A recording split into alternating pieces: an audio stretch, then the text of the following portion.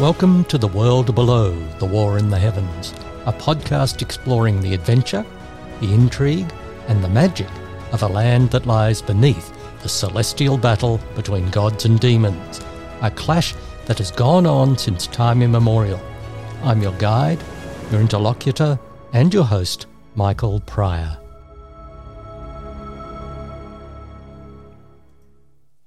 Welcome everyone to episode 16 of The World Below, The War in the Heavens podcast, the 6th of season 2. This one is all about Queen Treesten I of Anarquist, known as Treesten the Poisoner. First, the overview. Treesten was daughter of Varfina I and sister of the two previous monarchs, Blemund and Ascot. She was born in 260, takes the throne in 288, aged 28, and reigns until 298, when she dies, age 38. Treesten's another of the so-called youngling monarchs, qualifying mostly because she was under the age of 30 when she was crowned, I think. She had 5 children, none surviving beyond the age of 3. And I'm betting that regular listeners to this podcast are immediately thinking, 5 children, none living long, more succession shenanigans for sure. And they'd be right, so get ready for a bumpy ride. Now, after a useful reminder from a listener and subscriber, Gary Abishag in Cloncurry, I need to point out that some of these titles I've used for the monarchs of Anarquist, like Blemund the Lucky, aren't actually official. A number of these nicknames were well established in their lifetime. Some came about after they died, and some are simply colourful, snappy titles I've used to catch your attention. Treesten the Poisoner is one of those, and a bit of a giveaway as to what's to come. If we want to get technical, these names are a cognomen when it comes after a monarch's name, something like Blemund the Lucky, and it's a sobriquet when it replaces the monarch's name, like when the lady in the mask was used for Queen Ascot I. If you've learned something by that, that's the sort of high-value content that this podcast strives for. Well worth subscribing to, liking and talking enthusiastically to your friends about. Back to Treesten. A 10-year reign gives us plenty to explore, especially compared to the last few monarchs whose reigns were over and done with in the blink of an eye, so to speak. But let's start with how she became queen.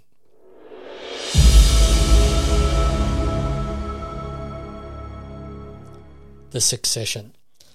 Treesten's succession was a murky one, shaded in murk all over. If we remember, her mother Queen Varfina I, 256 to 279, chose a successor by lot back in 254, and Treesten's brother Blemund was the lucky winner. Now, Treesten was a typical anarchist in that she had what you might call a healthy sense of self-worth, and she maintained that she should have been chosen by her mother simply because she was the most talented, a claim which naturally was disputed by her siblings. When Queen Varfina would have none of it, Treesten removed herself from Anarquist to her country estate and used it as a base for extended-scale hunting expeditions in the interior, a time when she made the acquaintance of a number of rogue adepts and visionaries who shaped her ambitions, as we shall see later. She also added to her considerable fortune and became an important player in the scale markets, something she used to gather support.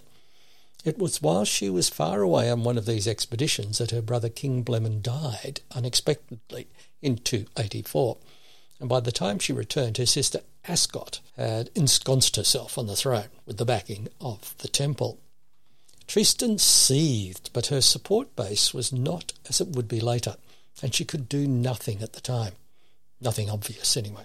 Ascot didn't just have the backing of the temple either. Blemund's advisory council, seeing the way the wind was blowing, declared she had their backing, which meant that the military fell in line, and, mostly, the aristocratic families came alongside too.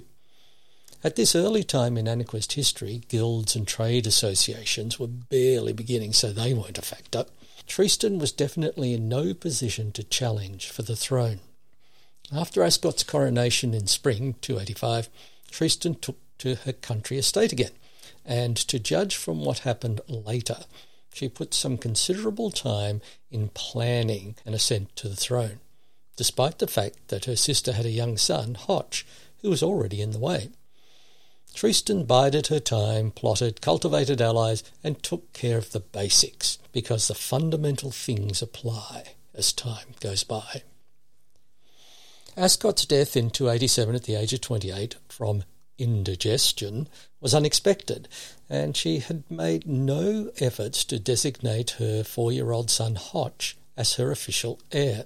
This gave Treesten the opportunity she'd been waiting for. Now, this following account I put together mostly from the surviving records of this advisory council, even though they require some really keen reading between the lines. Also, I've used Dromke's The Monarchs of Anarchist, of course, and the writings of Caro Althef, who was a minor court official with the responsibility for window coverings. She wrote something of a diary, something of an autobiography, detailing her life in the Anarchistian palace in this late 2nd, early 3rd century period. She witnessed some important events, but she also relied on the reports of friends and acquaintances in the palace for others.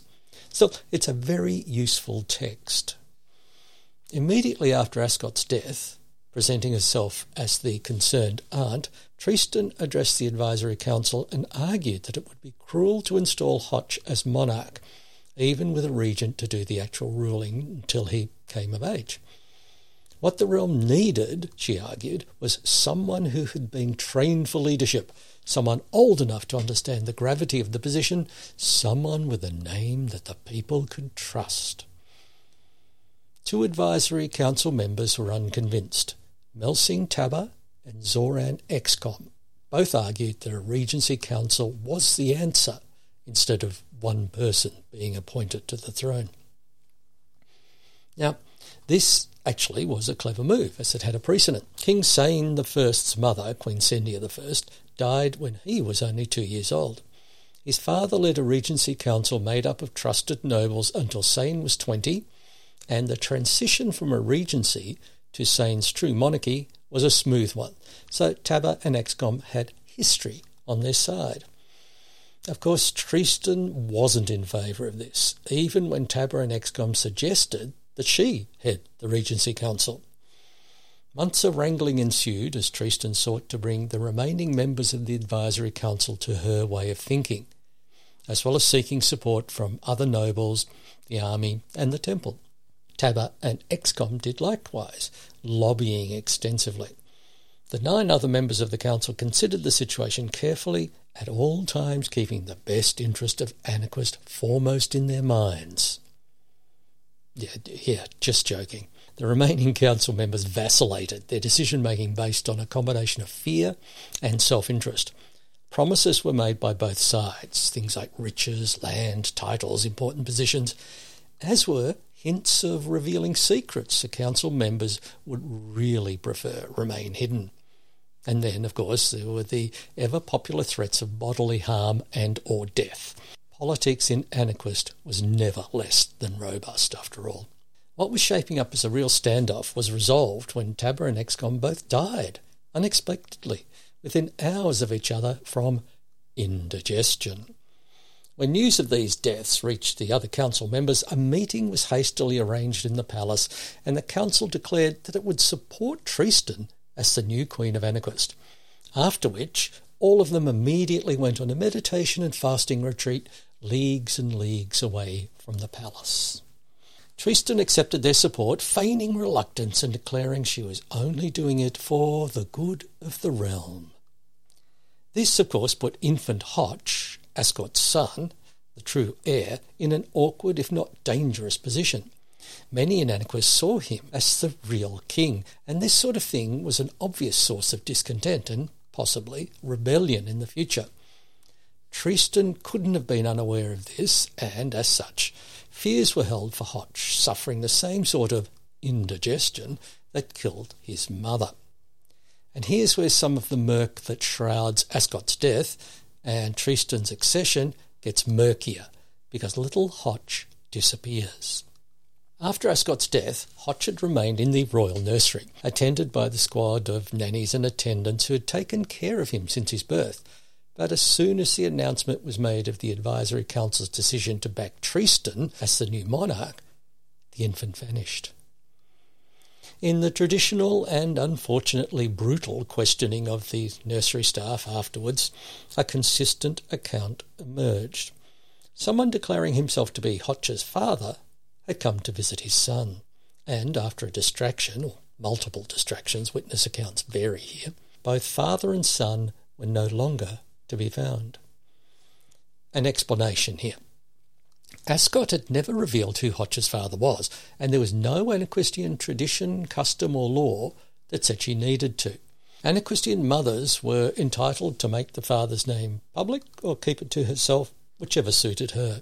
The man who visited the royal nursery on the day Hotch disappeared was well known to staff, and had previously been introduced to them as Hotch's father, hence their letting him see the royal child. But they had never been told the name of the good-looking, polite, and very charming man. Upon hearing news of Hotch's disappearance, Treesten ordered the palace guard and the army to find the infant and bring him back to the palace. Despite great efforts, combing the stronghold, Lowtown, Beacon, Mirror, and the countryside for miles, no trace was found of Prince Hotch and his presumed father. On the one hand, this meant that when Treesten was crowned a week after the disappearance, she had no rival claimant to the throne, at least none that was in the public eye. On the other hand, a potential claimant was perhaps out there somewhere, and who knows where that could lead. As they say, uneasy lies the head that wears the crown, and Treesten, being of a suspicious and wary nature anyway, found that her head was very, very uneasy indeed. Prince Hotch's disappearance provided the opportunity for another outbreak of pretenders, and a number of unscrupulous people thrust forward young children, claiming they were Hotch, looking for support or simply money to go away. Queen Treesten gave them all very, very short shrift.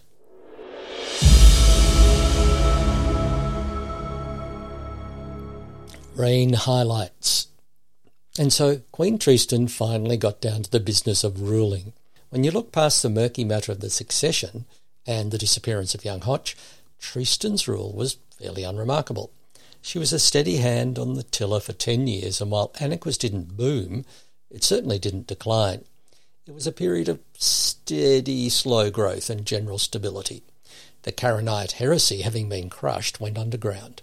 A few purges and examples were made by the temple, and the adherents mostly fled Anaquist after that, so all was fairly quiet on the religious front. Two events late in Treesten's reign are notable, though, and worth spending some time on. The first of these is the Harlandale disaster of 297. Harlandale was once a small village on the road from Anaquist to Beacon, the river port on the Mirror River.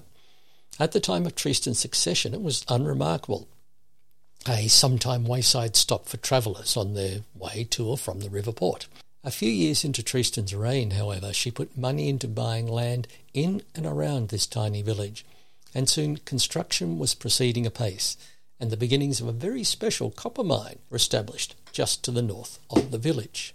To backtrack a little, after King Blemen's death and the crowning of Queen Ascot I in 284, Treesten had isolated herself at her country estate, but she hadn't spent this time in idleness. Apart from planning her grab for the throne, she'd been spending much time in magical studies.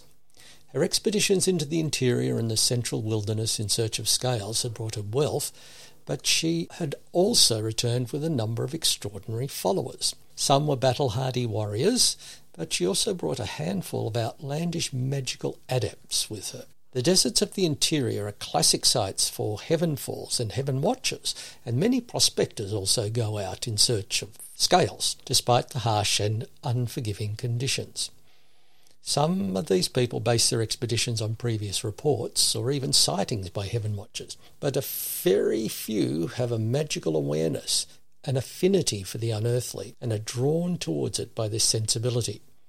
Of these few, some actually find something, and a tiny, tiny minority of these stay out there in the lonely wilderness with their finds and getting closer and closer to understanding them. It's often said that these sun-baked adepts have had their brains addled by the heat and the light and the lack of water. Others say that they spend too much time communing with scales and other heavenly objects, and their brains aren't addled, but curdled by the raw power. Regardless, in these early days some of these visionaries had eccentric ideas about magic and its uses. They found a ready audience in Treesten, soon to be Queen Treesten. The venture at Harlandale was an experiment prompted by some of Treesten's new magical consultants. Annquist already had ready sources of copper, with several major copper mines in the far east of the realm, near the mountains, but nevertheless, Treesten, encouraged by her magical inner circle, she wanted to test whether magical excavation was a quicker, cheaper method of mining compared to the laborious task of mining by hand. She thought it could revolutionise the extraction of mineral wealth. Following the telltale traces of copper around Harlandale, several shafts and excavations were dug by hand to allow access and an area to experiment with these theories of magical excavation.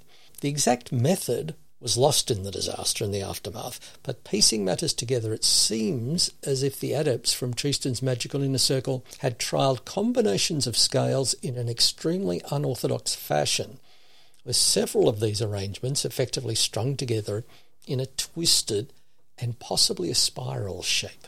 The theory was that this cumbersome magical device could be wielded almost like a broom, and it would sweep aside rock and earth, making it vanish completely with each stroke, sent who knows where.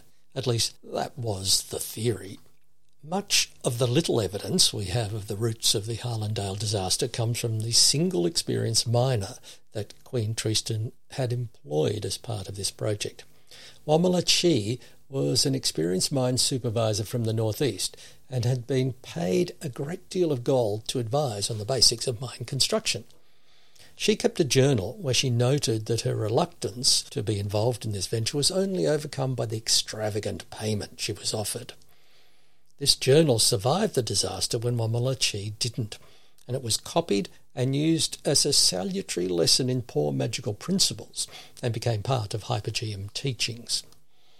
Wamalachi's journal expresses the opinion that while the wild-eyed adepts from the desert were enthusiastic and may have known a great deal about magic, an opinion that's actually contested in the Hypergeum, they didn't know squat about basic mining principles, and they ignored her whenever she tried to implement some obvious safety procedures.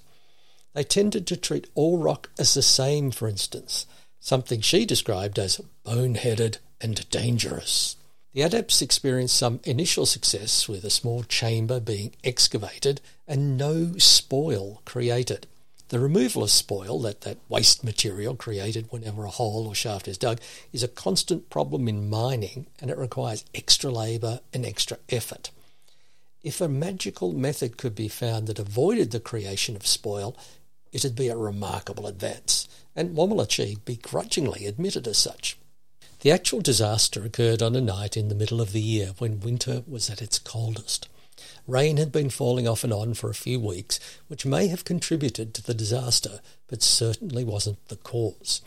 The magical adepts had taken to working in shifts, the better to impress Queen Treesten, who was scheduled to inspect the workings in a few weeks' time. Underground, they had been enlarging the chamber and experimenting with opening drives, those horizontal tunnels, in a number of directions radiating from this central chamber. The first signs of the disaster came with rumbling that many in Harlandale took for thunder because of the recent weather. But as it continued and became more violent, villagers streamed out of their homes to find that the area of the experimental mine site was heaving and rippling like, as Wamalachi, who'd been living in the village, put it, an angry horse trapped under a blanket. Cries and shouts of alarm were coming from the shaft that led to the underground chamber, and Wamalachi hurried in that direction, but at that moment all the ground for hundreds of yards changed.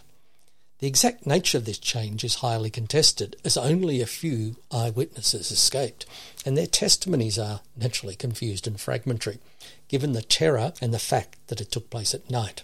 Some spoke of giant pinnacles of rock thrusting up through the ground and collapsing again, quickly, up and down, like an unwary bell ringer attached to her rope. Others say that the area around the mine site actually spun, a ragged disk of earth and rock rotating, shaking and bellowing as it did. One old man, who was out for a midnight walk, swore that the ground turned to cheese and dropped away at his feet in an endless void. Adepts from the Hypogeum came and inspected the site the next day, along with some senior ecclesiasts from the temple and officials from the palace. The village of Harlandale had disappeared, actually swallowed up in whatever had happened. Of the mine site and the magical excavations, nothing remained. The earth in an area, a rough circle, nearly a mile in diameter, was smooth and bare, as nearly perfectly flat as anyone could tell. Later military engineers from the army used their instruments and claimed that nothing natural could be that perfectly level. More than 100 villages were unaccounted for, and so the magical adepts from the interior, and also Womala Chi, the mining engineer attached to the project. The village of Harlandale itself was swallowed up in the magical phenomenon, and the road from Annaquist to Beacon was cut, requiring hasty repairs from the aforementioned military engineers. A little debris from the village dwellings was the only sign that anything had faced the road, and it was among this debris that Womala Chi's journal was found. Queen Treesten immediately banished her remaining magical advisors and banned any use of magic in mining, a ban that remained in place for more than a millennium and a half before it was relaxed, and the use of magic in an explosive sense was tentatively begun. Both the temple and the Hypogeum officials took the opportunity to counsel Queen Treesten about the unauthorised use of magic and how regulation would be a good thing. Regulation naturally dictated by the temple and the Hypogeum.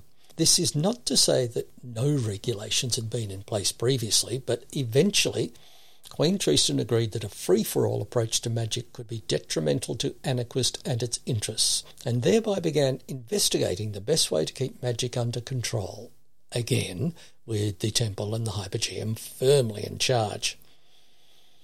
The Harlandale disaster was therefore an important milestone in the formalising of magic and the relationship it had with the Crown and the temple and the Hypogeum.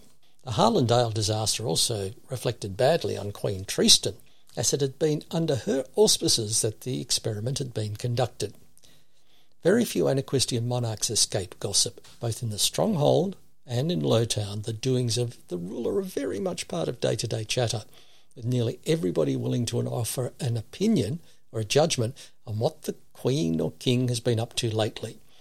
Some scurrilous graffiti was splashed about Lowtown in the aftermath of the Harlandale disaster, and public opinion of Queen Treesten, which had never been high, sank. This low public opinion wasn't helped at all by the immediate outbreak of war, the second major event in the troubled last years of Treesten's reign. Arenthia at this time was at its height, and probably the second most populous city in the world below the War in the Heavens. Situated on the east coast of the continent, as it was a natural trading partner for Annaquist, to the benefit of both.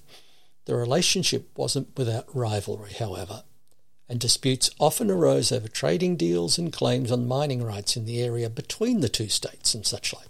If we remember episode 2 of this season, we covered how in the reign of Queen Varfina I, one of the pretenders to the throne actually curried favour in Arenthia and recruited a small mercenary army there in an unsuccessful attempt to take the throne of Annaquist.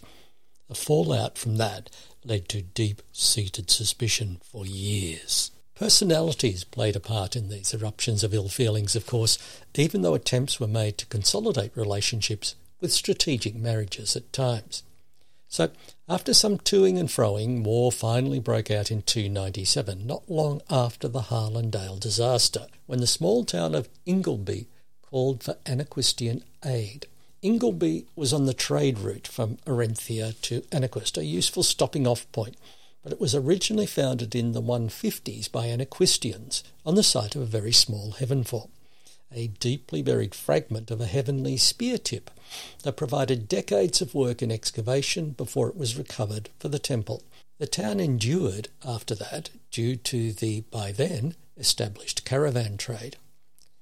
In 297, though, it was discovered that not all the heavenfall had been excavated and recovered, and that another sizable fragment existed just outside the town. Immediately, Arenthia annexed the town. Now, Ingleby was considerably closer to Arenthia than Anaquist, but the population, small though it was, fiercely clung to their Anaquistian roots, and once Arenthia did the deed of annexation, the people called for help from the land of their ancestors. Negotiations were swiftly entered and swiftly abandoned when the military leaders on both sides, not having had a war for a while, quickly assembled forces and marched on Ingleby, probably just so they could try out some spanking new weapon or formation or something. The residents of Ingleby fled and battle was joined between two formidable forces. The Anaquistian army was larger, possibly 10,000 troops to 6,000 or 7,000 of the Arenthians, but they'd had to march further to get there. When they arrived, the Arenthians had taken up a superior position. In a nutshell, the Anaquistians had to fight uphill. Queen Treesten was no military leader, but unlike some monarchs, she knew it, and left the war to those who knew what they were doing. She made one suggestion, though, that proved a masterstroke. She proposed that the Anaquistian navy, the station at Miro on the south coast of the continent, be ordered to round the coast and head north to either blockade or take Arenthia by sea. This clever ploy took nearly 2 weeks, a fortnight during which the two armies had fought at Ingleby, retired, and fought again and again, with reinforcements being sent from both cities. The countryside for miles about was stripped as the troops sought for supplies, and carts carrying the dead and wounded replaced caravans on that trade road. In the end, Queen Treesten's tactic worked. Arenthia was blockaded, so no trade ships could get in or out, or supply ships either. The merchants of Arenthia quickly deposed the oligarchs, hanged the leaders of the army, and sued for peace. The armies returned to their respective homes, and the only result of the conflict was the obliteration of the town of Ingleby. Some years later, Percipians from the Hypogeum investigated the site of Ingleby and could find no trace of any supposed heavenfall fragment. So the entire war looks like it was fought over nothing. And if that's not a classic statement about the futility of war, I don't know what is.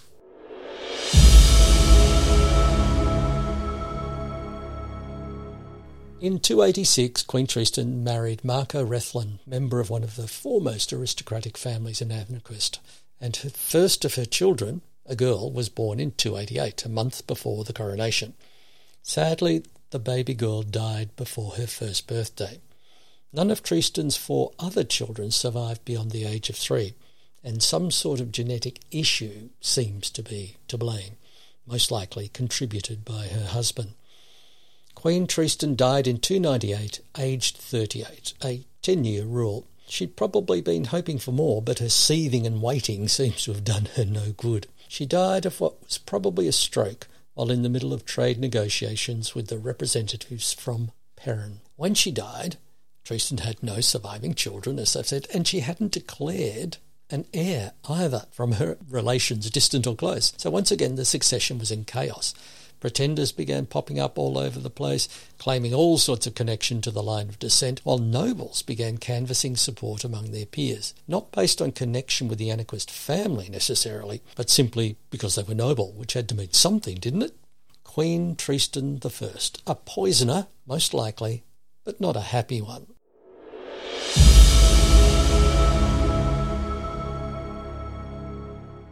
That's all for episode 16 of The World Below, The War in the Heavens podcast. Next episode, Hoch, the Boy King. This has been The World Below, The War in the Heavens, a podcast exploring the history, culture and esoterica of the world below, a continent of magic and mystery with inhabitants who keep one eye on the sky at all times. I've been your host, Michael Pryor. If you'd like to find out more about me and my books, pop over to www.michaelpryor.com.au. Farewell.